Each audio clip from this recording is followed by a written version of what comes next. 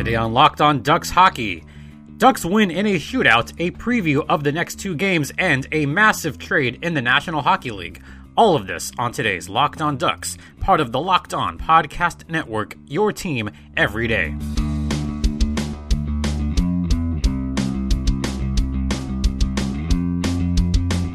Hello everyone, welcome to Locked On Ducks, part of the Locked On Podcast Network.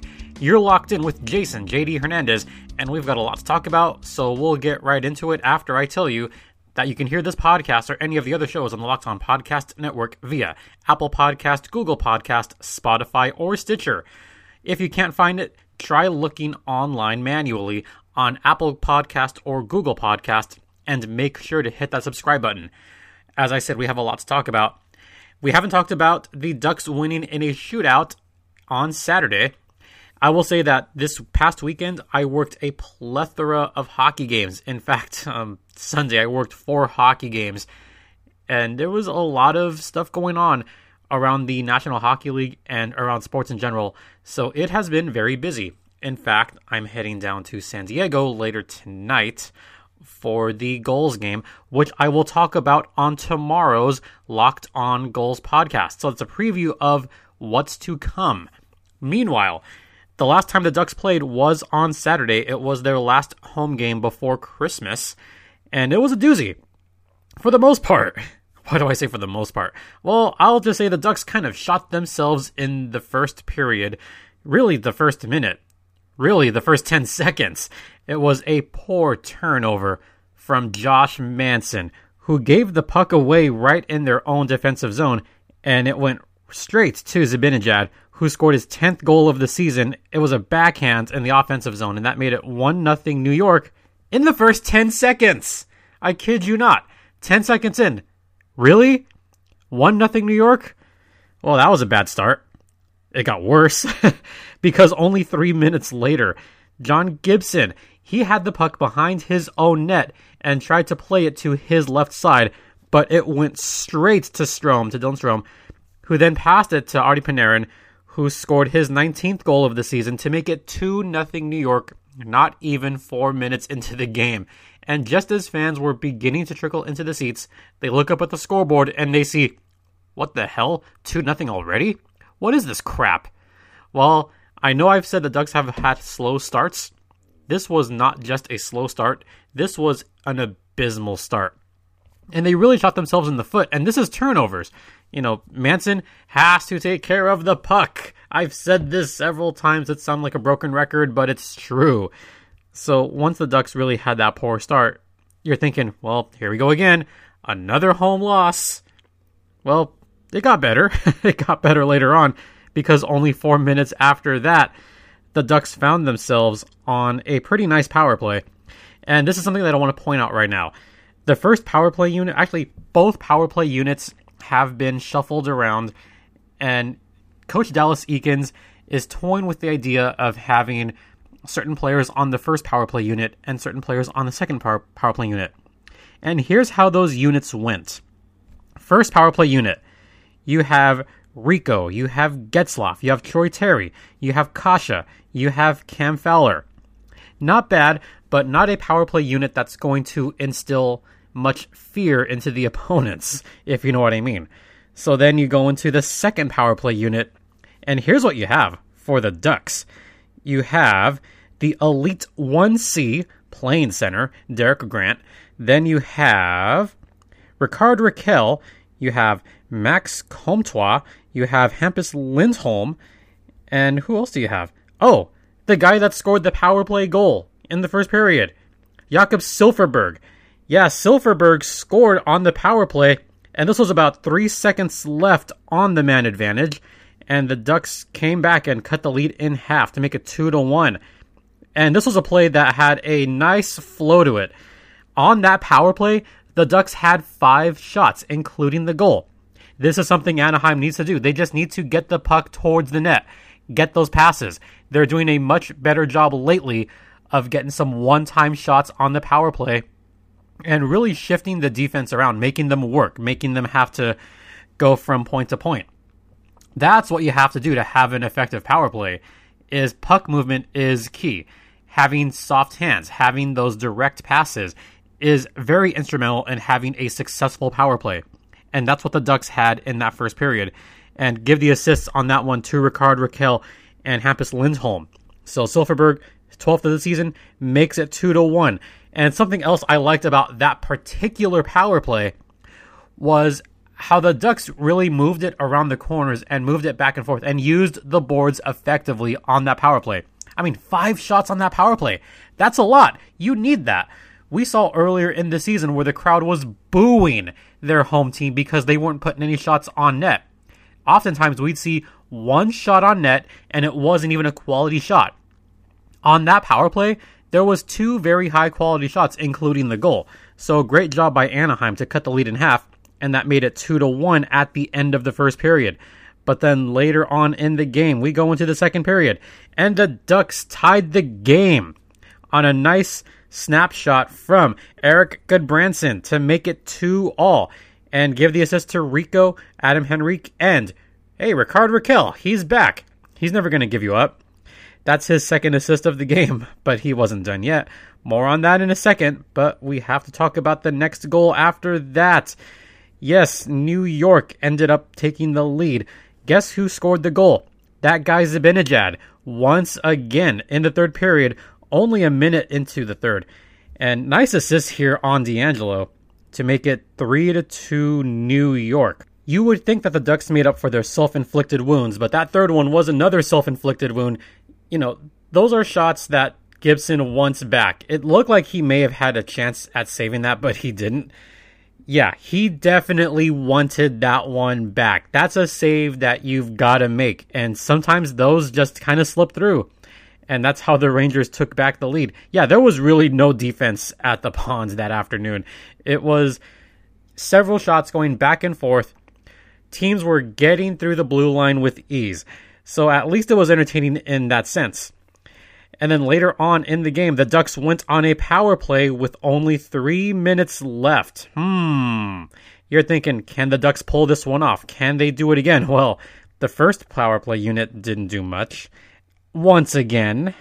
In fact, it would take a Trouba giveaway right to Rickard Rakell, who then passed it to Hampus Lindholm to get his first goal of the season and tie the game at 3 goals with only 1:46 left on the clock.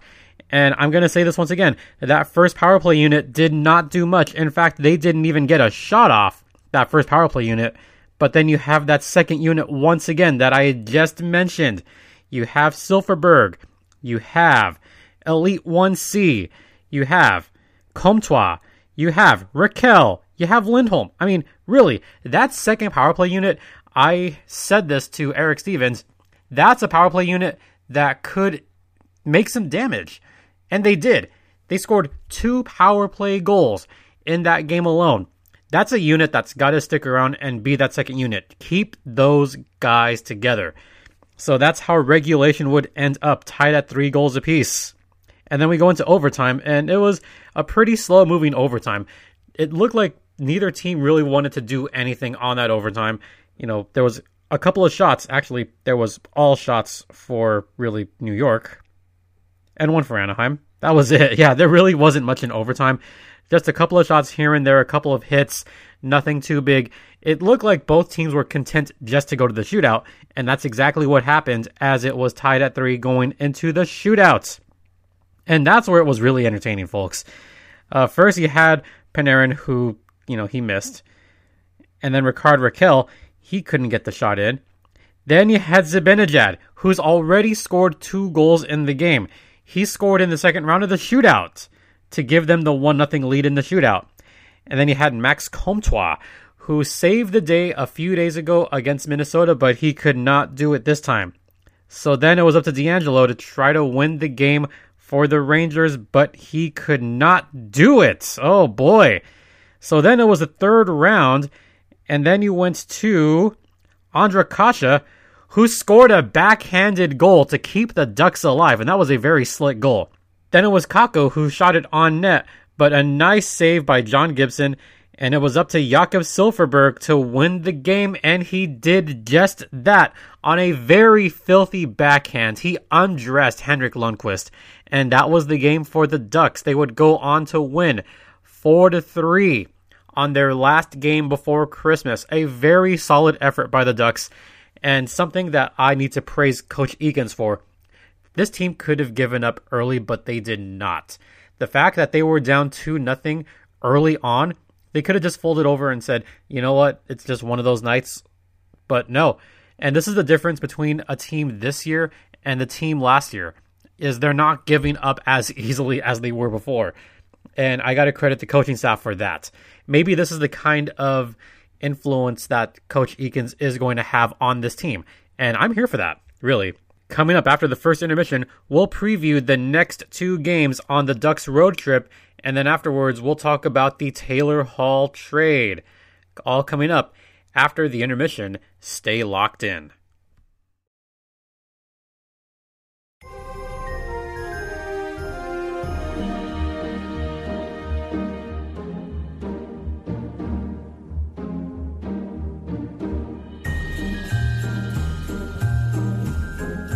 Welcome back to Locked On Ducks, part of the Locked On Podcast Network. Yes, it is a week before Christmas. We're still going to keep playing that Christmas music up until the 24th. Just to give you a preview, tomorrow is going to be Locked On Goals. It's going to be a very full show because I have to cover 4 games. Yeah, San Diego will have played 4 games. 1 against Grand Rapids, 2 at Colorado, and then 1 tonight, also against Grand Rapids. If you're heading out to San Diego tonight, be sure to get there early as always. Food is amazing there. It's also Taco Tuesday night in San Diego, so take advantage of that. Just to go over some stats from the Ducks-Rangers game, the Ducks had their highest shot output of the season. They had 42 shots on goal to New York's 32. It was a high-octane game on both sides. And the Ducks won on the faceoff dots 66% of the time, but New York is one of the worst teams on the faceoff. I think there's something like 28th or 29th in the league in faceoff percentage. And Anaheim was able to take advantage of that. But the big thing, Anaheim, 2 for 4 on the power play. That is highly impressive and really was the big difference in that game, was that second power play unit. And by the way, credit to Rickard Rakell on this game. I know some people have criticized his game early this year, but he came through in a massive way on that game. In fact, Rickard Rakell, he had 3 points, 3 apples on that game, and then credit Hampus Lindholm for having 2 points, a goal, and an assist. So really, it was just that line, that particular line, that impressed me the most on this game. Keep them together, guys. We'll preview quickly the next 2 games for the Ducks. They have a game tonight at Philadelphia. Then they have a game tomorrow night at New Jersey. I'll just go over both those games very quickly. Philadelphia, they're doing fairly well in the standings. They're doing okay. I mean, they have the second wildcard spot. They're 17, 11, and 5, 39 points going in. They're really led by Gritty, but the Ghost has been doing pretty well as of late. You know, Philly, they do pretty decently on the power play. They do decently overall. They're just one of those, I don't want to say middle of the road teams, but they are. They're one of those teams that they could either be in the playoffs or they might not be in the playoffs. I mean, they are 6-4-0 on their previous few games. And, you know, you got to watch for James Van Riemsdyk, who's done pretty well as of recent. He's got 5 points in his last 5 games. And tonight, I would expect Gibson to go against Carter Hart. So that's what I think is going to happen. As far as special teams, Philadelphia is excellent on their special teams. In fact, one of the best special teams in the National Hockey League. They're 17th in the power play, but they're top 10 in penalty kill. In fact, they are 8th in the PK at 83%. And speaking of faceoffs, I just talked about that. Anaheim is 6th in faceoff percentage at 52%. Philadelphia's first, folks. Philadelphia leads the league in faceoff percentage with 54%. So it's going to be very important for Ryan Getzlaf and especially Derek Grant to try to win those faceoffs and gain puck control. That's going to be pretty key on this game. So watch out on the faceoffs. Let's see if Derek Grant can continue his faceoff run on this game. Then we head into tomorrow. And tomorrow night, the Ducks are going to face the New Jersey Devils. But what kind of team are we going to see from New Jersey? I'll tell you after this intermission, because the New Jersey Devils made a massive trade, and we're going to see the first game after that trade for New Jersey on Wednesday night. So I'll tell you all about that, and I'll also tell you about who the Devils gained on that after the second intermission. Stay locked in.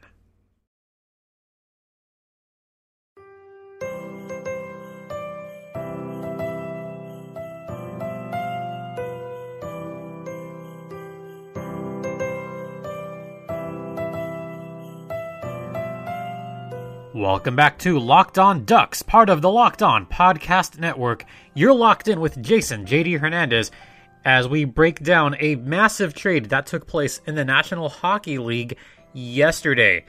And it was announced that the New Jersey Devils and the Arizona Coyotes made a deal for Taylor Hall. That is right. Taylor Hall is heading to the Arizona Coyotes, and this immediately puts the Yotes in prime playoff contention, and really prime cup contention, because Colorado has been struggling recently. They've had their injuries.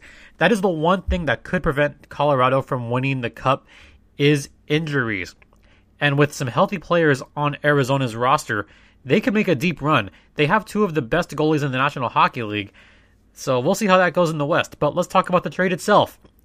The Coyotes acquired Taylor Hall. We know about him. He's one of the premier players in the National Hockey League, has been an all-star before. You know, the accolades for Taylor Hall are extensive. He's played internationally. He has spent 9 seasons in the National Hockey League, first drafted by the Edmonton Oilers with the number 1 overall pick in 2010. He spent 6 years with the Oilers, accumulating a ton of points, and then was traded to, or actually no, he was acquired by the Devils in 2016 and played part of 4 seasons there, and that run ends today, as Taylor Hall is set to make his debut tonight against the San Jose Sharks. So look out for that. As far as what Arizona left, New Jersey got Nick Merkley, who is a premier player with the Tucson Roadrunners. Yeah, basically, Arizona gave up picks and prospects to get Taylor Ward. Blake Spears is also in that trade, but he's kind of a lower prospect, I guess. Spears has played with the Binghamton Devils. He had a couple of games in the NHL, but Spears is mostly an AHL type of guy. Doesn't get very many points. He's still young. Still trying to make his way into the league. Blake Spears is only 22 years old, so look for him to join the Tucson Roadrunners. Meanwhile, Nick Merkley, he's a 22-year-old winger, and he was drafted in the first round by the Arizona Coyotes. He has won a WHL Cup in the past. Nick Merkley spent a lot of time with the Kelowna Rockets of the WHL. And this season with Tucson, in 26 games, he's got 16 points. His rookie season in Tucson, he had 39 points in 38 games. Merkley is one of the best players on the Tucson Roadrunners right now and could be NHL ready soon. So that's a very great pickup by New Jersey, I think. That's a top prospect. Then you have Kevin Ball. Kevin Ball is a name that you may not have heard much. He's only 19 years old. He's currently playing for the Ottawa 67s of the Ontario Hockey League. But this young defenseman has a very, very heavy shot, a very hard shot. He currently has 20 points in 28 games with the Ottawa 67s. So really, those are some pretty good quality prospects to get back if you're New Jersey. And, you know, Taylor Hall probably was not going to come back next season. So for those returns to come to New Jersey, that's setting them up for some pretty good prospects to have in the future. So overall, Arizona is looking to be top of the league and possibly have a deep run at the Cup. As far as the draft picks, there were 2 picks given to the Devils, and there are some conditions on it. The New Jersey Devils, they have a 2020 pick and a 2021 pick. It's a first-round pick in next year's NHL draft. It's top 3 protected, and the third-round selection is conditional in 2021. And here's the conditions. If Arizona's 2020 first round selection is in the top 3, then the Devils receive Arizona's first round pick in 2021. As far as the third round pick, it becomes a second round selection if Arizona wins a Stanley Cup playoff round, not the cup, if they win a round, or Taylor Hall re-signs in Arizona, then it becomes a second round selection. And it becomes a first round selection if Arizona wins the Stanley Cup playoff and Taylor Hall re-signs in Arizona. So for you math nerds out there, I'm a math nerd myself, I'll just say that. There's your intersection and your union. So they win a playoff round or Taylor Hall re-signs, second round selection. If they win a round and Taylor Hall re-signs, then it becomes a first round selection. And if neither of those happens, then the Devils still receive the 2021 third round pick. So some interesting conditions on those draft picks. And it's a very interesting trade. I can't wait to see how New Jersey responds to that. And one other note on the National Hockey League, kind of local, former Atlanta Thrasher Ilya Kovalchuk has been waived by the LA Kings and is an unrestricted free agent. I've seen some rumors out that Kovalchuk is thinking about signing the league minimum and possibly joining a contender like the Boston Bruins. The Kings play the Bruins tonight. Interesting, wouldn't you think? Yeah, that's a very interesting way to end the program. And I want to talk about the minor leagues tomorrow. I'm going to talk more about the effect of Nick Merkley leaving the Roadrunners and the effect it's going to have on Tucson as well as the rest of the Pacific Division in the American Hockey League. That will come tomorrow as we talk about the San Diego Gulls. But you can hear this podcast or any of the shows on the Locked On Podcast Network via Apple Podcast, Google Podcast, Spotify, or Stitcher. Also, follow us on Twitter at LO_Ducks, or you can follow me on Twitter at StimpyJD. With that said, I hope everyone had a great weekend, and we will be back tomorrow with Locked On Gulls. For Locked On Ducks, I'm Jason JD Hernandez saying I'll see you at the rink. Have a great rest of the day. And guess what, Anaheim? Ducks fly together.